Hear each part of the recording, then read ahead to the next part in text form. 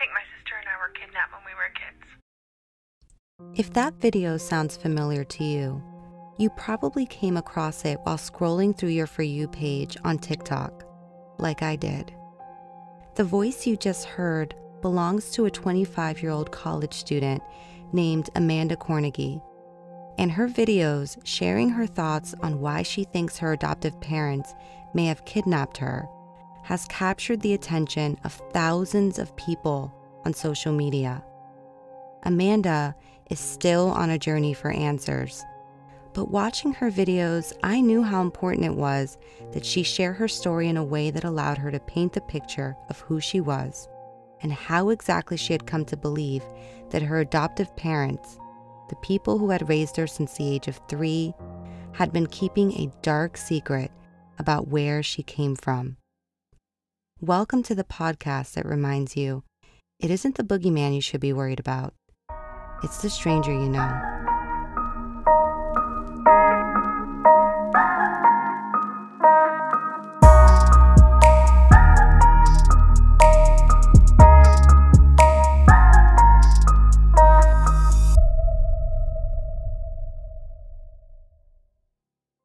All right, Amanda, I want to thank you so much for taking the time out to talk to me today. Um, I have to say that I came across your story on a certain social media platform, and we'll talk about that a little bit more. But when I first saw your story, I was like, wow, this is wild. And, it kind of aligns with a lot of the stories that I tell in terms of questioning people closest to you and wondering who these people really are. And so your story is definitely along that theme. And there might be people that listen to this and first saw your story the same way I did. But now you really have the opportunity to tell it, I think, in full. And I'm ready to hear it all. So I'm going to go ahead and introduce you, Amanda Korneghy. I did not botch your last name. You got it right. I I want to start this interview kind of just by starting at the beginning. I want to start from your childhood. What would be your earliest childhood memory? Ooh, so that's a really good question. There's only two very significant ones that come to mind. The first one is it was shortly after I had gotten adopted by my adopted parents, and my adopted dad was very big in like the carving industry, and so we went to chainsaw carving competitions. And I remember standing out in this yard and he was carving, some log over in the distance. But I remember my foster mom, who had me for the first 3 years of my life, she came to one of these carving competitions in the very, very beginning. And I just remember recognizing her, knowing that she was somebody like dear to me. And the only thing I remember was her leaving and feeling like devastated. And I wasn't really sure what was happening. And I just was stuck where I was. And that's the earliest memory I have of like right when the adoption happened. So you were pretty young because at what age were you adopted? I was 3 years old. Okay, I don't think I can remember anything from when I was 3 years old. So that's a pretty good that's a pretty good memory. So you do remember your foster mother, or at least, to the extent that you can remember some small things from before you were adopted. Right. I only remember very small little snapshots of my foster mom. The crazy thing is I don't remember her face in my memories. Like I just remember like feeling loved and like protected, if that makes any sense. Yeah, I think that makes a And lot of sense. I think we remember feelings more than we remember people a lot of the way people looked. We remember the way we felt in a situation. So I think that makes perfect sense. yeah, and so like I have this whole baby book that she put together for me that has like the first 3 years of my life. And like I have all these pictures of her in it, but I mean, I didn't know the book existed till I was like 13, 14, 15 years old. Mhm. But Yeah, so I only really remember feelings versus actually remembering what she actually looked like. Do you remember when you first met your adopted parents? I don't really remember a whole lot. I know, like, I vaguely remember, like, the Christmas that I met them and feeling very unsure of the whole situation. I definitely did not like my adopted mom from the beginning, like, I can be honest and say that. Mhm. Like, I just remember being a little kid and just kind of scared of her. And not that she did anything, specific or anything like that. It was very just I don't know, I just had a little feeling and I was like, I don't think I like you." You just didn't like her vibes. Yeah, Yeah. basically. I'm like, "That sounds terrible," but I'm like, just that's kinda how it was. But growing up, I mean, even as like a young child, you knew you were adopted, right? Like it was never a question or something that you discovered later in life? I didn't know I was adopted until I was, like, probably, like, 8 or 9 years old. I know I was a little bit older, and I think that's when I finally got that I was adopted. I Mm. think they actively said we were adopted, but I never knew what that meant. Like, it was just a term that they would say, but I never really understood it until I was a little bit older. I think I was about in the 3rd grade when I kinda realized, "Oh, wait a second, I didn't come from you. It came from somebody else, and I'm here now." Wow. I mean, that's a lot. That's heavy. And I I think, in fact, I actually went through kind of a little kid depression, like, when I first figured it out, because I was like, "Wait a second, what?" And it was very just I just remember, like, being sad at some point, and it was around the time I discovered, like, these people weren't actually, like, my people, and all of a sudden I was like, "Well, where do I come from?" so tell me about how that happened. Like, how did you realize or come to realize, even kind of using your words, that your adopted parents were not your people? And, for people listening, for listeners who might not be familiar with like your background and, whatever heritage you might have, what does that mean exactly? So, like, I'm Native American, currently still waiting on some DNA results to, for sure confirm everything. But I am for sure Native American from my knowledge. Um, and so I was always told like people within like my biological family, were enrolled in a tribe, but I didn't know this till like later on. And growing up, like I remember like being like in the very beginning, like my adopted parents were always like worried like somebody was going to take us away. And so I never understood that. And then they would, like, kind of, like, prepare us if somebody took them away. And so it was always this, "Somebody's gonna come and take us away," or, something. And it never made any sense to me until later on when I realized, "Oh, wait a second, I don't actually belong to you." And that's kinda when I started questioning just kinda everything of, "Oh, wow, this means so much more than what I thought." And so I guess the feeling would have just been kind of lost, kind of alone, and just I just internally, like, kind of just I hate to say it, but my adopted brother used to call me the ugly duckling. And I hate that term, but at the same time, it's like the only thing that like I can explain how I basically felt. It wasn't that I was ugly, but the whole point of the ugly duckling was he was searching for his mom, like where he Mm. belonged. It wasn't about, the way necessarily the way that he looked. He was just like isolated, wandering around. And so like that's what I felt. I was just felt like totally lost and isolated and just like unsure of like where I come from. Did you ever have a conversation, like an honest conversation with your adopted parents? Like, hey, once you realized that you were adopted, were they open about where you came from? So they were definitely not really open with telling us where we came from until we were like way older. So I don't know if that was like their form of trying to protect us. But when we did get a chance to like finally meet them for the first time, which I think I was around 11 or 12 years old when the first time I ever met her, like met my biological mom, that I believe is my biological mom.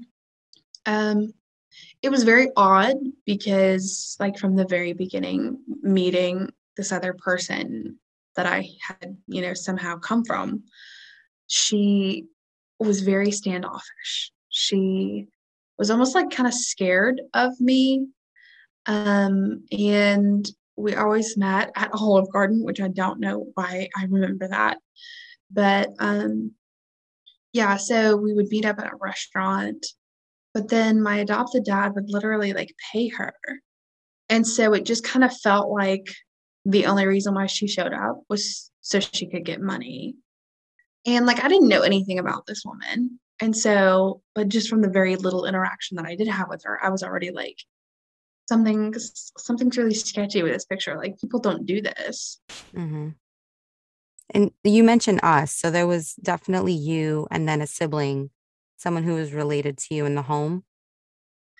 Yeah. So like with my adopted parents, they adopted 4 kids altogether, except the 2 older ones ended up running away when they were teenagers and never came back.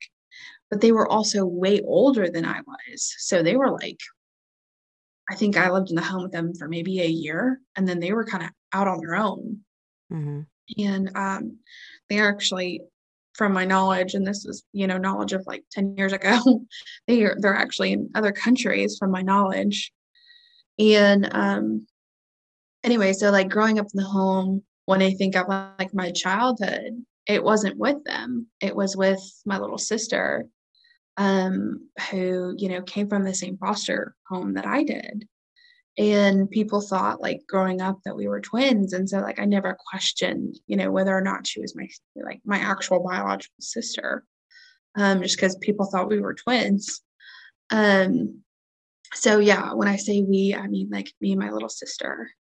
Do you know if she's your biological sister? I don't actually. I don't, which that's kind of crazy because that was the first question a lot of people asked. And it kind of took me by surprise because it was never something I questioned. Like I had Mm-hmm. questioned everything else and like, but I never looked at her and thought there's no way that we're like, blood related. Like never thought that. And Yeah, so of you didn't. course, Why would you question it? I mean, there really wasn't any reason for you to question it. right. It's just like we grew up together, we looked the same, we acted the same. Like, yeah, she was just like my little sister. And so obviously, I want her to like eventually get a DNA test. Are we in the rush of that? Not necessarily. She obviously has other important things because she's lives a completely different life than I do, and I'm on a totally different journey. But eventually, she will get one. Yeah, and that makes sense. But you guys don't need DNA tests to confirm what you already know, which is like your sisters, right? Oh yeah, So, like at no the end matter of the what, day. So no take me matter what. back then to kind of what you were talking about before when you said that at some point, I think you said when you were 12, you do meet who you're told is your biological mother. So, how did that even play out? Like, was it a conversation that was just kind of put on you one day where they were like, yeah, we're going to take you to meet her? Was it something that as a 12-year-old you wanted for yourself?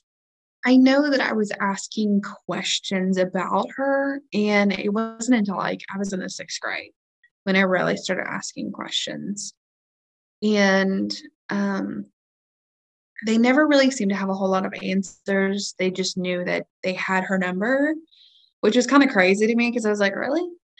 Um, after so many years, it was just kind of like, really? And like, I had not met her like at all, like up to this point. Like, I remember in the very beginning of the adoption, like, we had apparently met her, but I had like, I don't remember that at all. I mean, it definitely could have happened, but it wasn't something that I remember.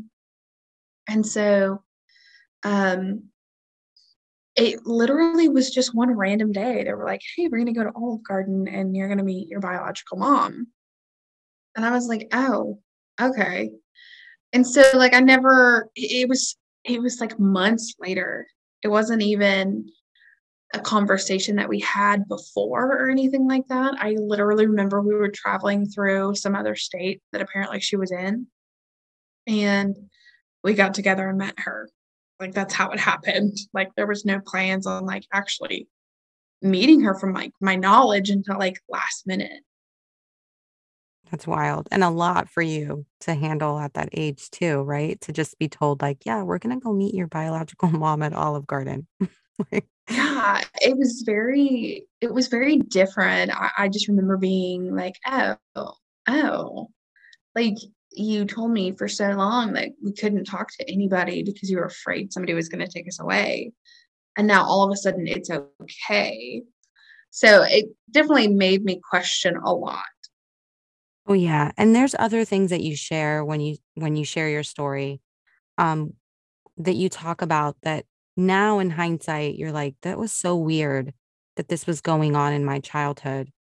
Um, what kinds of things you've already mentioned one of those things, which is them consistently saying, someone might come take you away or someone might come take us away. What other things when you look back now were just really strange about the way that they were raising you? So, basically, they told us we could not talk to, like, even their own family, like their, siblings or, uncles and stuff, like their own Mhm. biological uncles.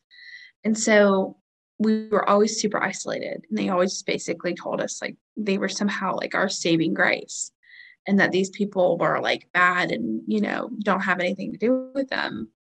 And it was, one of those things that, if you're told consistently that somebody's bad, you're just going to assume that they're bad. And so I just assumed like both of their families were just, crazy and you don't have anything to do with them. And so I just assumed they were terrible people, which is horrible to even say. But so it was just extreme isolation. We moved consistently. I mean, we moved to Mexico and moved several times to Mexico. But then when we came back to the United States, we moved over 47 times by the time I was 12. And then I just stopped counting because it just got so disappointing, and it was so hard. It was like I just remember, like, meeting people and being excited to know people, and then it was like, "No, just kidding." And so it was consistently that growing up. It was always like, "Oh, yeah. No, just kidding." And so I just kinda grew up realizing, like, nothing mattered. People are gonna come and go, and don't get attached because you're gonna have to tell them goodbye. And so save yourself some energy and just say hi to people and keep it very shallow. That's so hard. I mean, just even trying to form connections, friendships, anything like that when you're moving that much. I can only imagine. What were they saying to you and your sister about why you guys were moving?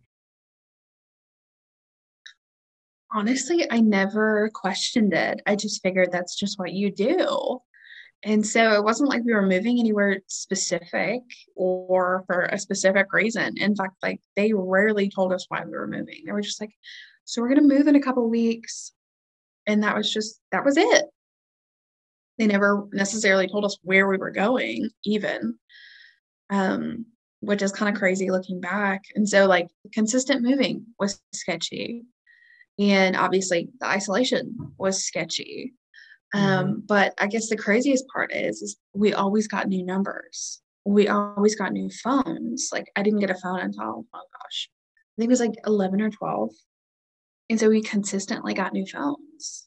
And it was kind of crazy. Like, growing up, they were kind of obsessed with long hair.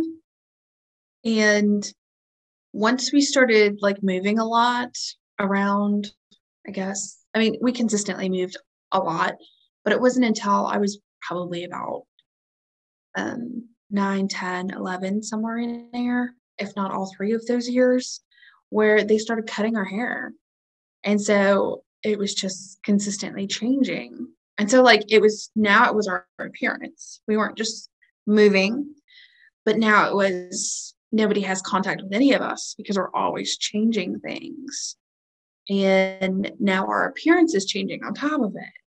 And it was just like, oh, this is very strange and very odd. And obviously, when you're in the middle of all that, especially being a child and growing up in that, and that's all that you see, it wasn't something that I questioned. It wasn't something that I could even say no to because obviously, who am I? I'm just this kid. So even if I did have the maturity to be like, whoa, something's not right, I couldn't have done anything about it necessarily. No, of course. I mean, and even to look back on that part of your life now, to feel any other kind of way than sorry for yourself, because honestly, you were in a position that you were the victim, you were in the hands of your adopted parents. There's nothing you could do. So, looking back now, don't be hard on yourself. But I know that aside from like all of the moving, you also share when you talk about your childhood, how hard your relationship was with your parent. How much of that do you feel comfortable talking about, or do you want to talk about? Right. Okay. So, like with my adopted mom, she was like very physically abusive, verbally abusive. She was very constantly somehow degrading us in one way or another. And so, like, I just like even my earliest memories of like the very first house, like, I can literally walk you through the whole layout of that house, which is crazy to me. Um, like, I just remember her like choking me with food because she was like trying to force me to eat when I was a kid. And I mean, I'm not saying like a kid that doesn't want to eat. I mean, like, she did it the most intense way, and I'm literally surprised I'm like here. Um, So, like, that's kinda, like, one of my earliest memories of her, and, like, realizing that this woman is very unsafe and was gonna harm me, and so that automatically put me into a category of very there was a lot of division all of a sudden because I didn't trust her, and because she had shown me several times that she was a physically violent person who didn't know how to manage her own emotions and only saw that lashing out was actually going to change the problem or change my behavior. And so she was, consistently all the way up until almost the day that I left. She was very like, I'm going to kill you. I'm going to beat you. She was always doing something very, very intense. Um, And so, like, obviously with my adopted dad, he was it was so crazy. People ask me, were they good parents at all? And I honestly have to just respond back with, it depends on how you look at it. Because, like, with my adopted dad, in the very beginning, he was very caring. He was very considerate. He was very much the person that you would have wanted as a dad. And people who did know him loved to interact with him. And it wasn't until I was older that he ended up starting to like sexually assault me. And he did for years. And my adopted mom knew of this abuse and she refused to say anything about it. In fact, she was like, I can't do anything because how am I going to get a job? How am I going to raise you guys? And so I can't stop it. And basically turned the whole thing on me and was like, you have nobody but yourself to blame. You're the one who seduced him. And I'm like, I'm 9 years old. Like, I was 9 years old. I'm like, I couldn't even tell you the anatomy terms of the male body. Like, so I'm like, how in the world can a 9-year-old seduce a grown man? Like, in my head, that's impossible, especially if they couldn't even name the terms of the male anatomy. And so, yeah, so and then it got very intense because not only did I feel unsafe with my adopted mom, but then I resented her because she let this continue on for so long, all because she didn't want to go get a job.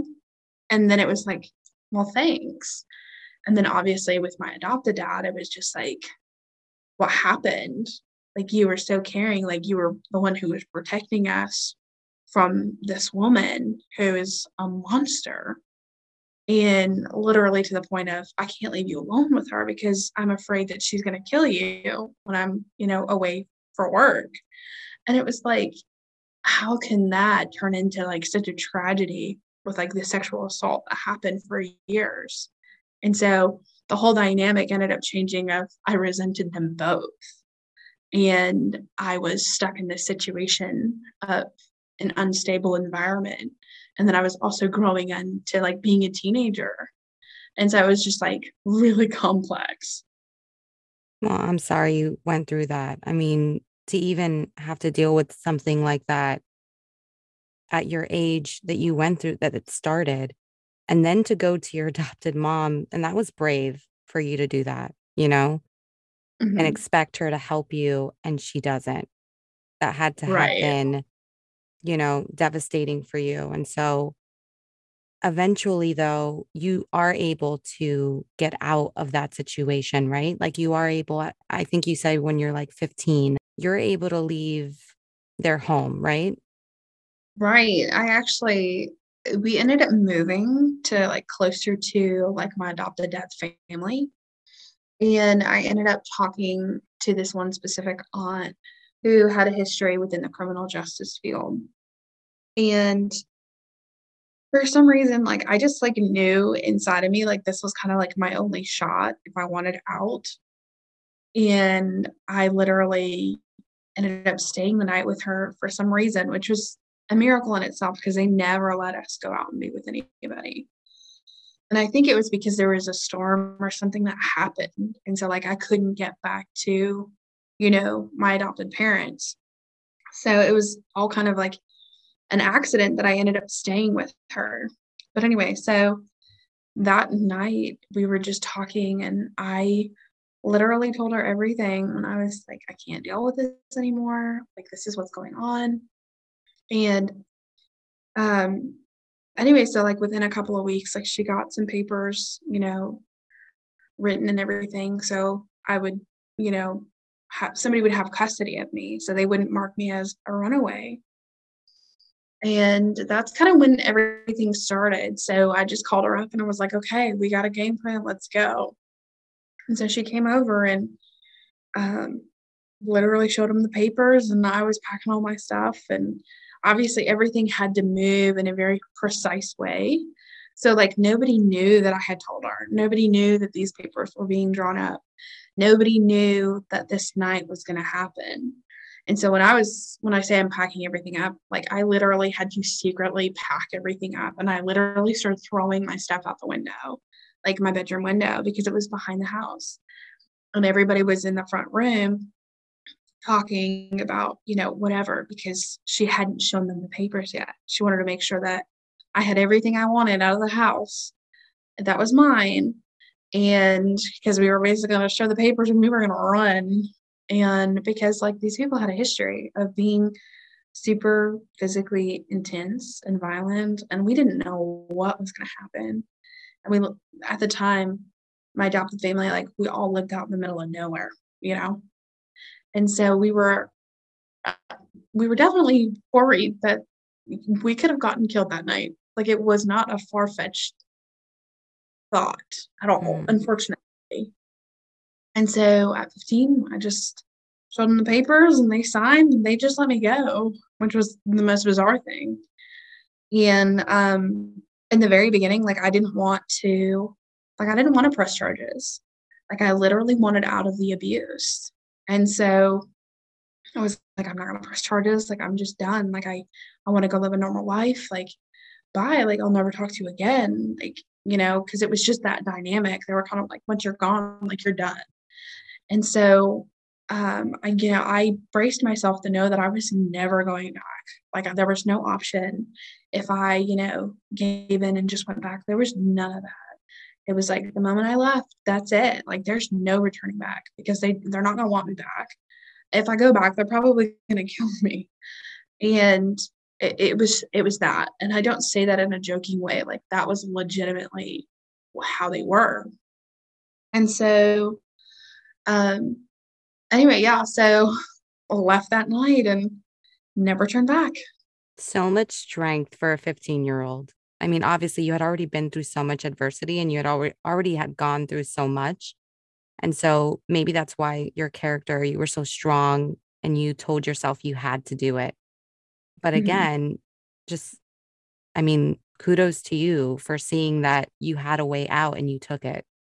So, what was life like for you then after you left their home? Oh gosh. So what happened next is I actually moved in with a cousin. And I actually, ended up, like, becoming, like, a nanny or something like that, just to kinda help around the house and help them with their kids, like, they had very small kids at the time, and, I actually got enrolled in school and everything like that, and, which is crazy that I was even able to go to school because, once I became, a full-grown adult, I ended up having Social Security problems, which all started this whole journey of, like, figuring out what the crap happened. Mhm. And so, in the very beginning when I first left, I got enrolled in high school, stayed there for a couple of months, and then I actually ended up going to a facility that helps, like, women and children, deal with the problems of, the life that I came from. And so that's where I spent the next 4 years of my life, is developing, you know, boundaries, coping skills, figuring out, like, what are my triggers? What are my childhood triggers? What are things that, my own emotions, how do I need to handle them?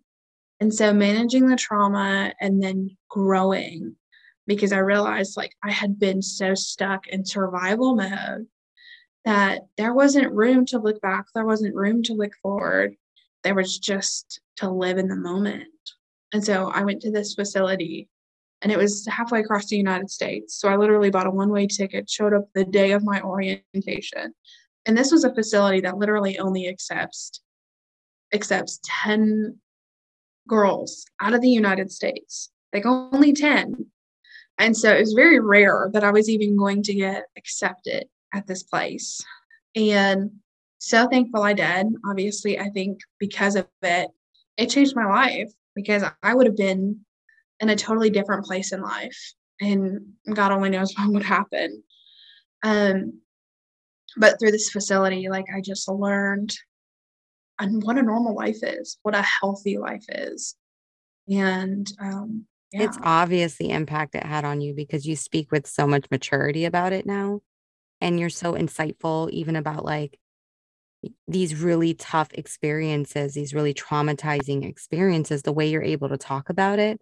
I mean, it's obvious that you went through a lot of work to get to this place. And I can definitely tell talking to you what an impact that must have had because you're able to talk about your experience so honestly and in a way that I think is really inspiring. I know that I'm not the first case to ever have anything like this happen, obviously. But I think like through the facility in itself, like they just equipped me with the right tools to be able to manage my own trauma. And I think that's like one of the biggest things that people need to be able to navigate like their own trauma because we all have it. We all have a filter and it all looks totally different from each other.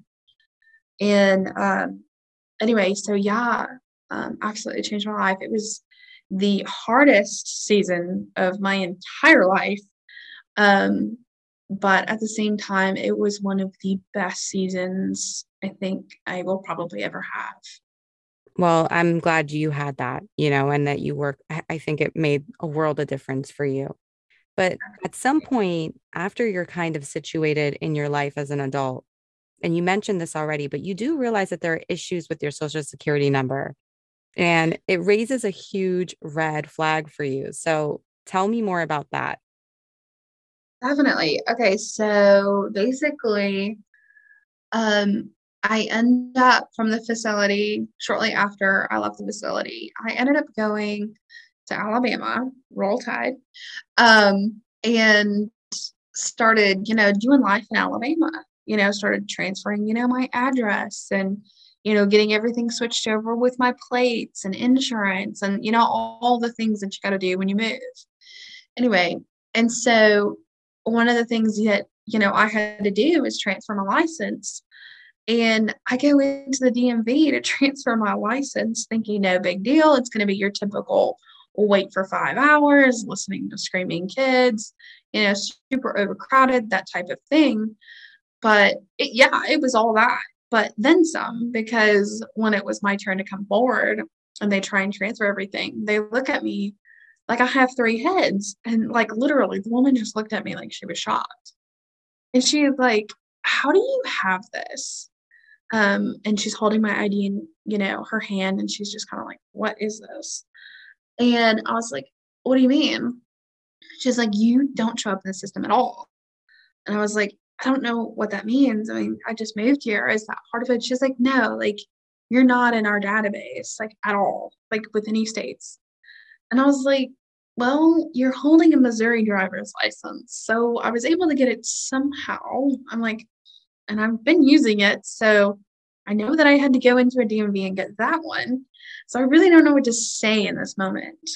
And anyway, and they're like, "Well, we don't ever really see this unless somebody is like an illegal or somebody who is like kidnapped at birth." And I was like, "Why would you tell me that?" Like, well, one, I'm not illegal. And then at that moment, like, I didn't really necessarily think, "Oh my gosh, like, I'm kidnapped." Like, what? Like, I never even thought that. And so, they look at me and they're questioning me. And, at some point they, leave and call some people. And then they come back over and they just say, "Well, here's your license. We're going to keep talking to you. We're going to call you later, but something's not making sense, but we'll get in touch with you later." And they just let me go. And then they help the next person. And so it was just kind of something that was like really freaky. And then all of a sudden it was kind of like, "Okay, just get out of here." And I was like, "Okay, whatever." And I kind of just like brushed it off. Didn't think anything of it. And I was like, "Well, it's probably because I was adopted, or it's probably because I moved a lot, or it's probably because like I don't actually have, a paper trail of my life because I was young. I think I had just turned 18. And I had just moved to Alabama and it was really close to like my 19th birthday. And so like I didn't know anything. I was just kind of like, okay, whatever. And like with my little sister, we ended up losing contact like after I left the last home that we were in when I left when I was 15.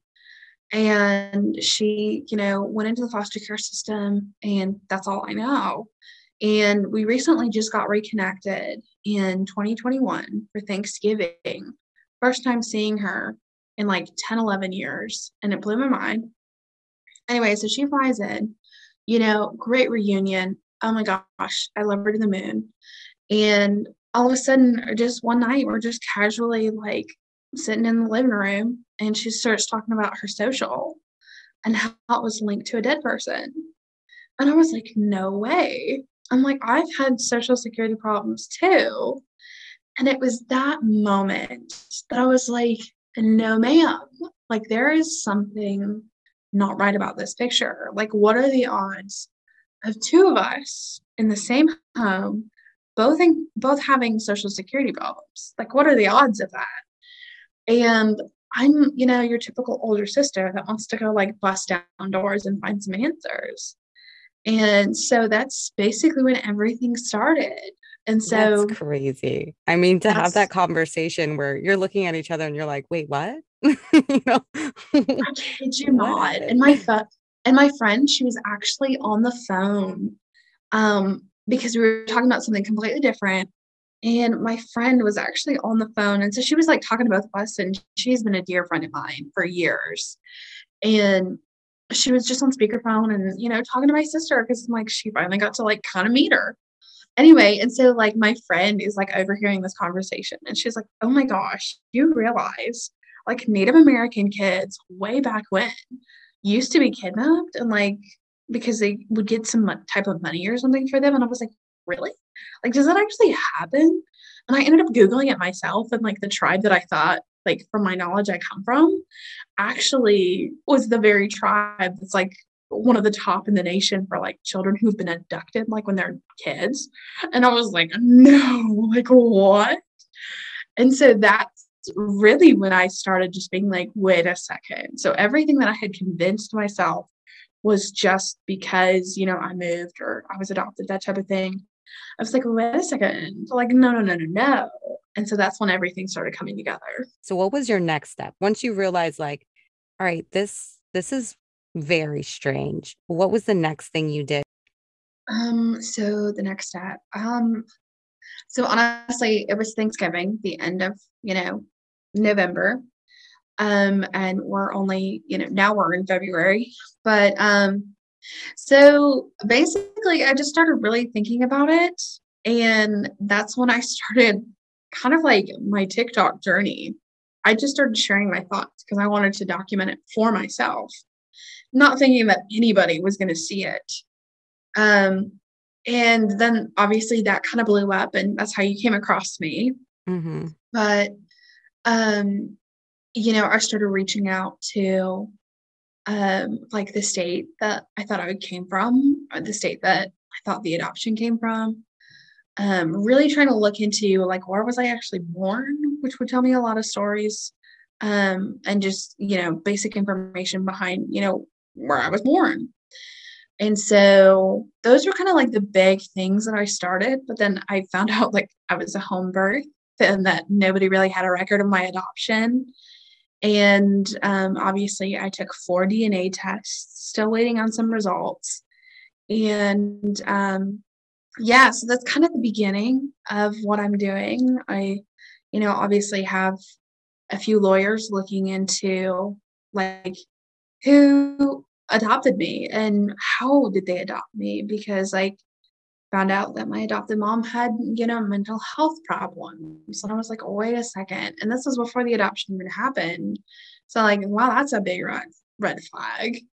And then I started looking more at the adoption papers, found out I'm covered by an Indian Act, way back when. That basically means that, I should have gone to somebody who is, registered in a tribe, and come to find out they're not registered in a tribe. They weren't even eligible to be registered into a tribe. And so I was like, oh, wait a second, that's a really big red flag.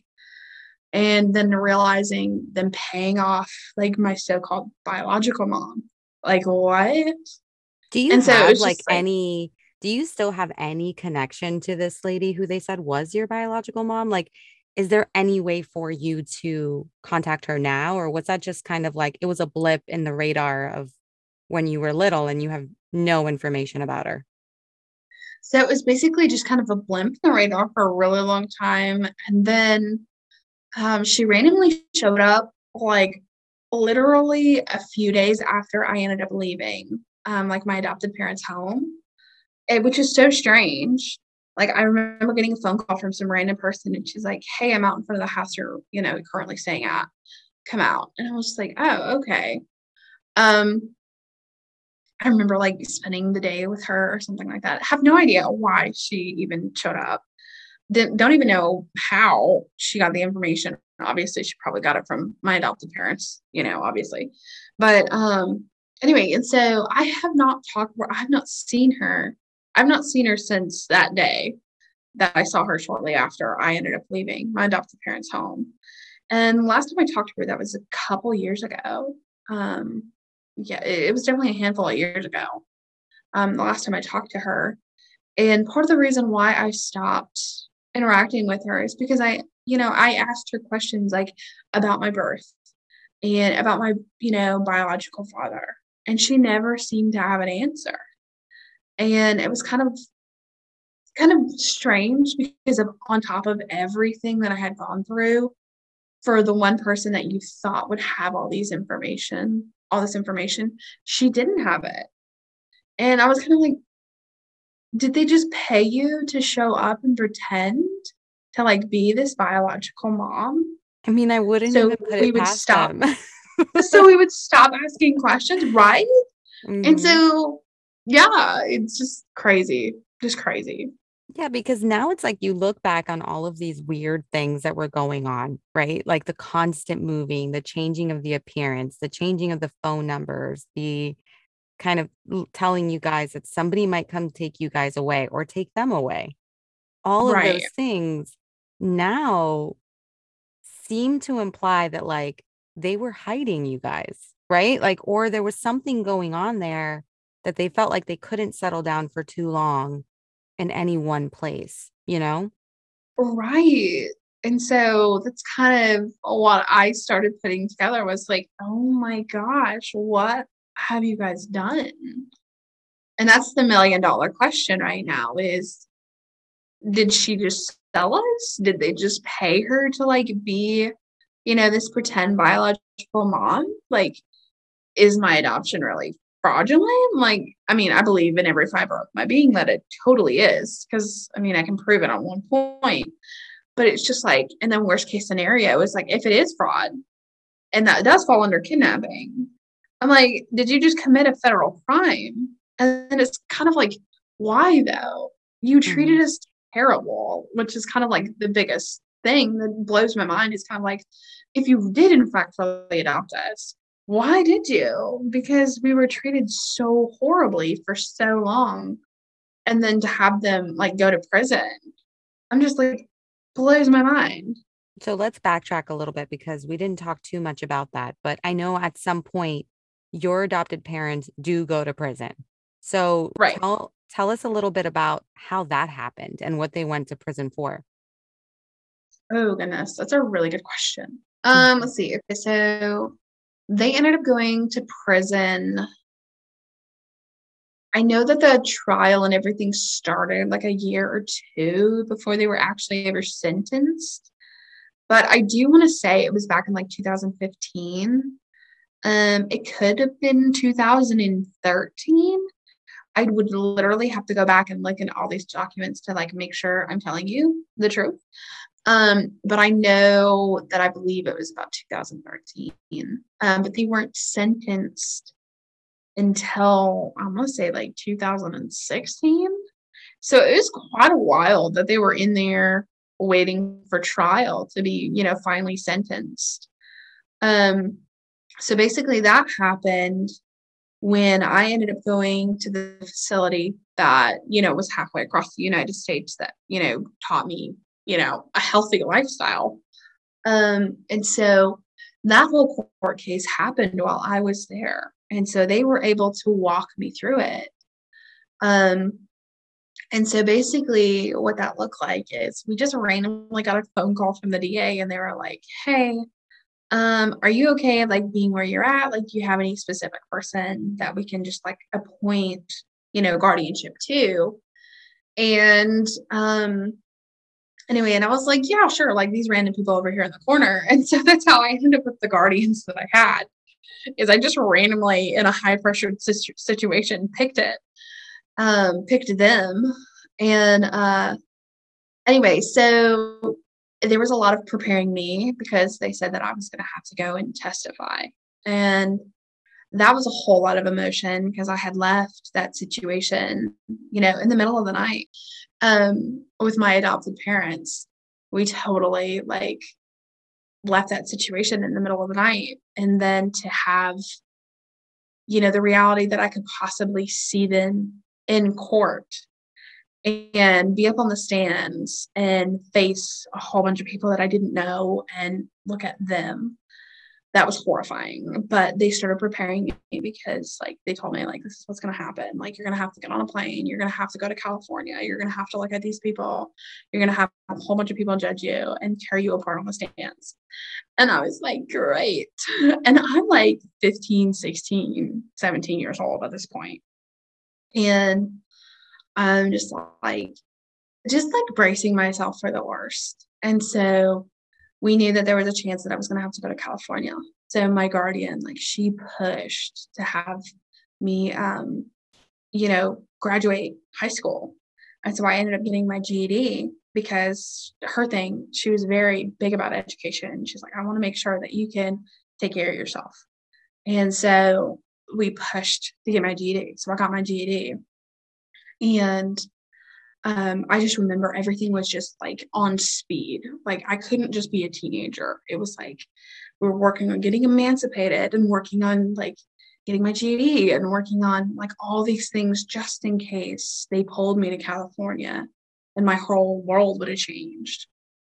And so there was a lot of preparing emotionally and looked into the lawyers that they had and because I was going to be questioned by them, and just like preparing myself to be totally ripped apart and figure out how to manage my emotions, say the facts in this high pressured situation, work with people who are going to probably manipulate the situation. And so, like, being 16 years old, like, I was being trained to like be torn apart and like hold a straight face. And so, like, it was brutal. It was straight up brutal. Um, Luckily, I did not have to end up going to court. They took the plea bargain, and they um, totally just took it. And that was kind of the biggest thing that I wanted, was I just wanted them to admit that they had done wrong. And so before they were even like arrested and I left, they ended up leaving like within a couple of weeks to Hawaii. And we were currently near Washington. And so like they picked up everything and just left. And I was still in Washington. And anyway, and so I guess they were trying to like outrun the jurisdiction and the law and everything. They felt like they got far enough away that nobody was going to extradite them back to California. And anyway, obviously that wasn't so, because that's what happened. And I just randomly got a phone call when I was at this facility that they had picked them up, and they were gonna, have trial and everything. And obviously it took quite a while. So yeah, that's kind of how they ended up in prison. And it's all because of charges or, what they did to you and to your sister, right? Were there things outside of that that they were charged with, or was it all related to what happened to you guys? So it was actually all related to me and what happened to me. Okay. My sister has a totally different situation, and that's obviously her story to share. So I can't say much, but yeah. So the charges happened because I was the one who pursued it, and the state thought it was appropriate to put that on her. And I'm so glad, because I mean, she was crazy. And in some of the charges, it was, she became a felon, and it was all because like the charge was like being willfully cruel to a child and personal injury or death, which to me, like growing up, like I felt my whole life like it was going to be a matter of time before like she actually like killed us, because she was so violent. And like I remember being like a little kid and just crying, telling her to just stop, you're going to kill me and it's going to be too late. And like that's one of like my biggest memories that I remember, of just crying and begging her to just stop. She was going to kill me. And so to see that on a piece of paper from a judge, from, a whole what do you call it? Um, a whole system, that decided like this woman needs to be charged with these charges, like blew my mind, because like I knew that I knew that I knew like this was terrible and this is what I grew up with. And to see that people who didn't even know us or know me or this woman, deemed that it was necessary to put these charges on her. And it was just like confirmation, because to me, like, there were definitely points along the way, like maybe, like I thought maybe it was just me. Maybe it was just me being dramatic. Maybe this is just kind of normal. Maybe this is, maybe I shouldn't have said this, or, it was always just kind of like, maybe it's just me. But then to finally read a piece of paper saying, no, like she was willfully cruel to a child, it like, there was so much freedom in that moment that I was just like so blown away, because I'm like, I knew that I was right. But to see Yeah, it and on you a piece deserved of it. You deserved that vindication. I mean, you went through so many right. years. You deserved to be believed. You deserved for the adults in this situation to be held accountable for what they did to you when you were a child. So you absolutely deserved it. And I would only wish that like every child and everyone who goes through that kind of abuse gets that kind of vindication. And like, sadly, they don't. I'm not saying that you're a healed person, but I think that probably went a long way for you to feel Oh yeah. like, these people who had done this to you as a child, like they were punished for it. Right. Right. And So that was the biggest thing is I just wanted them to admit and then whatever, people thought was appropriate for their sentencing. Like that's just what I want. And then obviously with my adopted dad, he got charged with being a sex offender. So yeah, now he's going to have to live with that forever. So right. that's, Right. yeah, like he can't escape that, that'll Right. haunt him forever. It's like, again, speaks to your bravery, right? Like that you were brave enough to go after that and hold them accountable for what they By the did. grace of God, I have no idea how I did that, but It's inspiring. And like maybe there's someone who can listen to this and be like, maybe they're in a scenario where they themselves wonder if they should pursue kind of legal action against someone who wronged them. And I think mm-hmm. you you've proven, I think, that even when you feel like you don't know what the outcome's going to be, that it's Mm-hmm. worth doing it, right? Like that it's worth Right. at least trying. So, I Mm-hmm. mean, and they'll get much more than that in life. I think I believe in karma 100% too. So outside of, Right. the Right. legal system, I absolutely believe in karma. Right. So now you're like in a position where you're in this journey where you're trying to like piece together all of these like puzzle pieces about the way Right. you were raised, how weird it was, the issues with your social security numbers, knowing kind of like knowing 100% something wasn't done correctly here, either it was a fraudulent adoption or at worst, I was kidnapped. And Right. so you're in the middle of this journey. So I don't pretend you have any of the answers, but I know you're looking for them. Mm-hmm. One of the things you mentioned you were doing is you are testing your DNA so that Right. you could, and I love that like on TikTok, every time you get an update, you like share with everyone Oh, what the yeah, update I is. do. Like, I here's can't what's like going on resist. because everyone's so invested.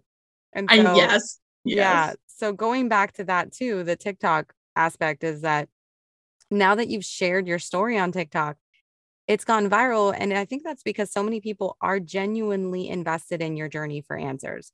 Like they want to see, like, where is it that you come from? Because all of this is Right. weird, right? Like, what Right. were you kidnapped? Like, like, Yeah, like everybody, that's $1 million question. yeah. And I think that's the thing that is so intriguing here because you don't have these answers yet, but you've already gone through so much. I don't know that even getting the answer to that question, um, for you, I don't know what that's going to mean for you or how invested you are in that answer.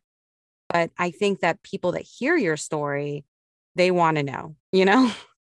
So, Right. but if you had to say, like, if you genuinely had to say what you think happened here and how how it was that you came to be, adopted or not, or however, formally or informally or whatever happened there in that process, what would you say happened? Ali, I go back and forth because you're not the first person who's asked me this question. Um, Honestly, I would have to say that they had said before that they had knew that they knew of people who were in the foster care system who were like on the board of being able to like adopt children. And then they also said that they knew people who were, on the tribal board because my adoption had to go through a tribe because I'm Native American. And obviously, I'm not really 100% sure on what tribe I come from. So that's been kind of the delay there, but on contacting them. But I, if I had to pick what happened, I would honestly have to say I think the whole thing was fraud. I think they knew that it was fraud. And that's why we ended up moving consistently. And I think that they were just hoping to get us to the point that we were, 18 and we had lived with the chaos for so long that we were never going to actually genuinely ever look into it. And so when I started to question it, and in fact, like I even reached out to my adopted mom, 10 years later and was like, hey, like, tell me about this adoption. Like, I genuinely think that it's fraud. and I want to get a private investigator because I think it's fraud. And if in fact it is fraud, like, do you have anything to say? Because if it's fraud, you're going back to prison. And her response was, why would you want to cause more pain? Which is a head tilt all on its own. Like, Mhm. who responds that way? Mhm. And, some time had passed and I reached out to her again and I was like, you know, was I kidnapped? Did you guys kidnap me? Is that why we moved so much? And she blocked me and hasn't ever responded. So it was like on top of the interaction, with her and then listening to my sister talk about her social and just like the red flags with just, my own story growing up and stuff like that. I'm just like, okay, well, we're going to look into this. And so, yeah, I just would have to say that I totally believe that it was fraud and they knew that it was fraud. And basically, essentially, yeah, they kidnapped us. And you could have like a whole family out there, you know? You could have people that have been looking for you and you wouldn't even know it. So I Right. hope that you find all the answers you're looking for. Like you absolutely deserve it. And I Mhm. know that you're working towards that now. And it's hard because you're still also just like living your life, like Yeah, like you're going, I'm a this senior in isn't college. everything. Yeah. Like Right. you're going to college, like you're doing other things. And so it's hard not to let this consume you. So I also think that, you need to find a balance between the two because you're also Mhm, figuring out who you are. But mhm, I think that these are answers that you absolutely deserve. Like, where do you come from? How did they exactly get you? And with everything that's going on, it's like you have this feeling in your bones like, this seems fraudulent. This seems like I could have even been kidnapped. If you look at some of the comments too, like even on like your videos, you have people that are like, are you looking at the pictures on like missing and exploited children website? Like, are you making sure you're not yes. on there? You know? Yes, yes. Like, And I have, and the crazy thing is like on the websites they tell you like, how old were you? And I'm like, well, I had problems with my social, so I guess I really don't know how old I am. And then it's like, well, what was your name? I don't really know because it's just, I've changed it 3 times. I only know what they told me. I've never seen my original birth certificate, so I really don't know what name I am. mhm, And it's like, well, who's your family? Well, I don't have that answer. And it's like, well, around what time did you go missing? And I'm like, I don't really have that answer anyway. mhm. And so it's like one of those things where like everybody can be like, well, you can just go to the website, you can just do that. I'm like, yeah, but you have to have information to start with to be able to go to a website. No, it's not And that so straightforward. I mean, if you went off of what people say, they're like, just do this. And you're like, no, there's actual information I would have to have. And I there's know so laws in many place and there's this and there's that. It's like, it's not as easy as just saying, like, I'm going to figure this out. It's going to be a right. process. Yeah, And that's absolutely. the hard part is trying to navigate not only my emotions and my motivation to get it done, but also managing and controlling the comment sections in my videos Mm-hmm. because they have blown up and they have gone viral. And so, like, I have accumulated a ton of people in a very, very short amount of time. And so it's like trying to navigate that and be like, it's not a one size fits all. If it was, I would not be here. I would be solving this on my own. And so I've constantly have to repeat myself of it's not a one size fits all. Let's just sit down and breathe. And I You think can't people just forget solve. too. And I think people forget too, Amanda, like you're a real person, right? Like you went through really tough experiences. You're still going Yes. through it. This isn't Mhm. like an episode of Dateline that you can put on and you Right. get your answer by the end of the show. Yes. Oh my gosh. The amount of comments, like I will post a video. I kid you not, within 2 minutes after I post that video, there's like, is there an update? And I'm like, oh my Lord, Jesus help me. I look at these people and I'm like, it's not a microwave situation. Hmm. And it's just like, oh my gosh, some people. I'm like, oh, Lord bless you. It's okay. Yeah. Well, and also just even background information, like figuring out what connections you have to where. When you guys moved so much when you were young, you were living in so many different states. So it's like who knows at the end of the day what ties you have to any particular state, right? And who knows at the end of the Right. day any of this information. So I do think it's a good start for you to start with your DNA and kind of Right. take it from there. And Right. hiring a PI and all of that, of course, with that comes like, the cost, there's Hmm. investigative costs. Right. Um, And I'm a college student. Like and you're a everybody college knows college students student. are broke. Yeah, so I would definitely recommend TikTok is an interesting platform, but it's also really powerful in Oh yeah. that sometimes people can find real answers on TikTok and can find a lot of support on TikTok. And I think you already have a lot of support, a lot of people that are rooting for you. They're like, you Hmm. had a really tough upbringing and there's so many questions and so many, it's all so shady that they want to Hmm. see you get answers. But if any of Right. those people want to help you get answers, that would be even better. So I would definitely Right. say, get a GoFundMe up, get a GoFundMe link up. Say to the people that are your supporters that are in your corner, hey, I appreciate you guys. If you really want to see this through with me, the reality is it takes, there are fees that have to be paid for this, Right. requesting legal documents, hiring a PI, going through that process. When you see it like on a show, on an episode of like a show or a documentary, you don't know any of that stuff, what it took to kind of get the answers. And you're in the Right. process of doing that now. Right. So I know it'll happen for you. Um, I'm invested too, I'm along for the ride. Yeah, everybody is. Yeah, and I'm glad that you took the time to share it. I think it's good that you took the time to kind of in a single space share your story, the entirety of your story. It's hard to do that on TikTok. Like you have like a couple minutes, you give as much as you can, and then you're like, go click on this other video and I'll tell you a little bit more. And Right. um, so you were able to kind of really share your story a little bit more cohesively so people could understand what this has been like for you and that your journey is not over. It's still going. Right. Right.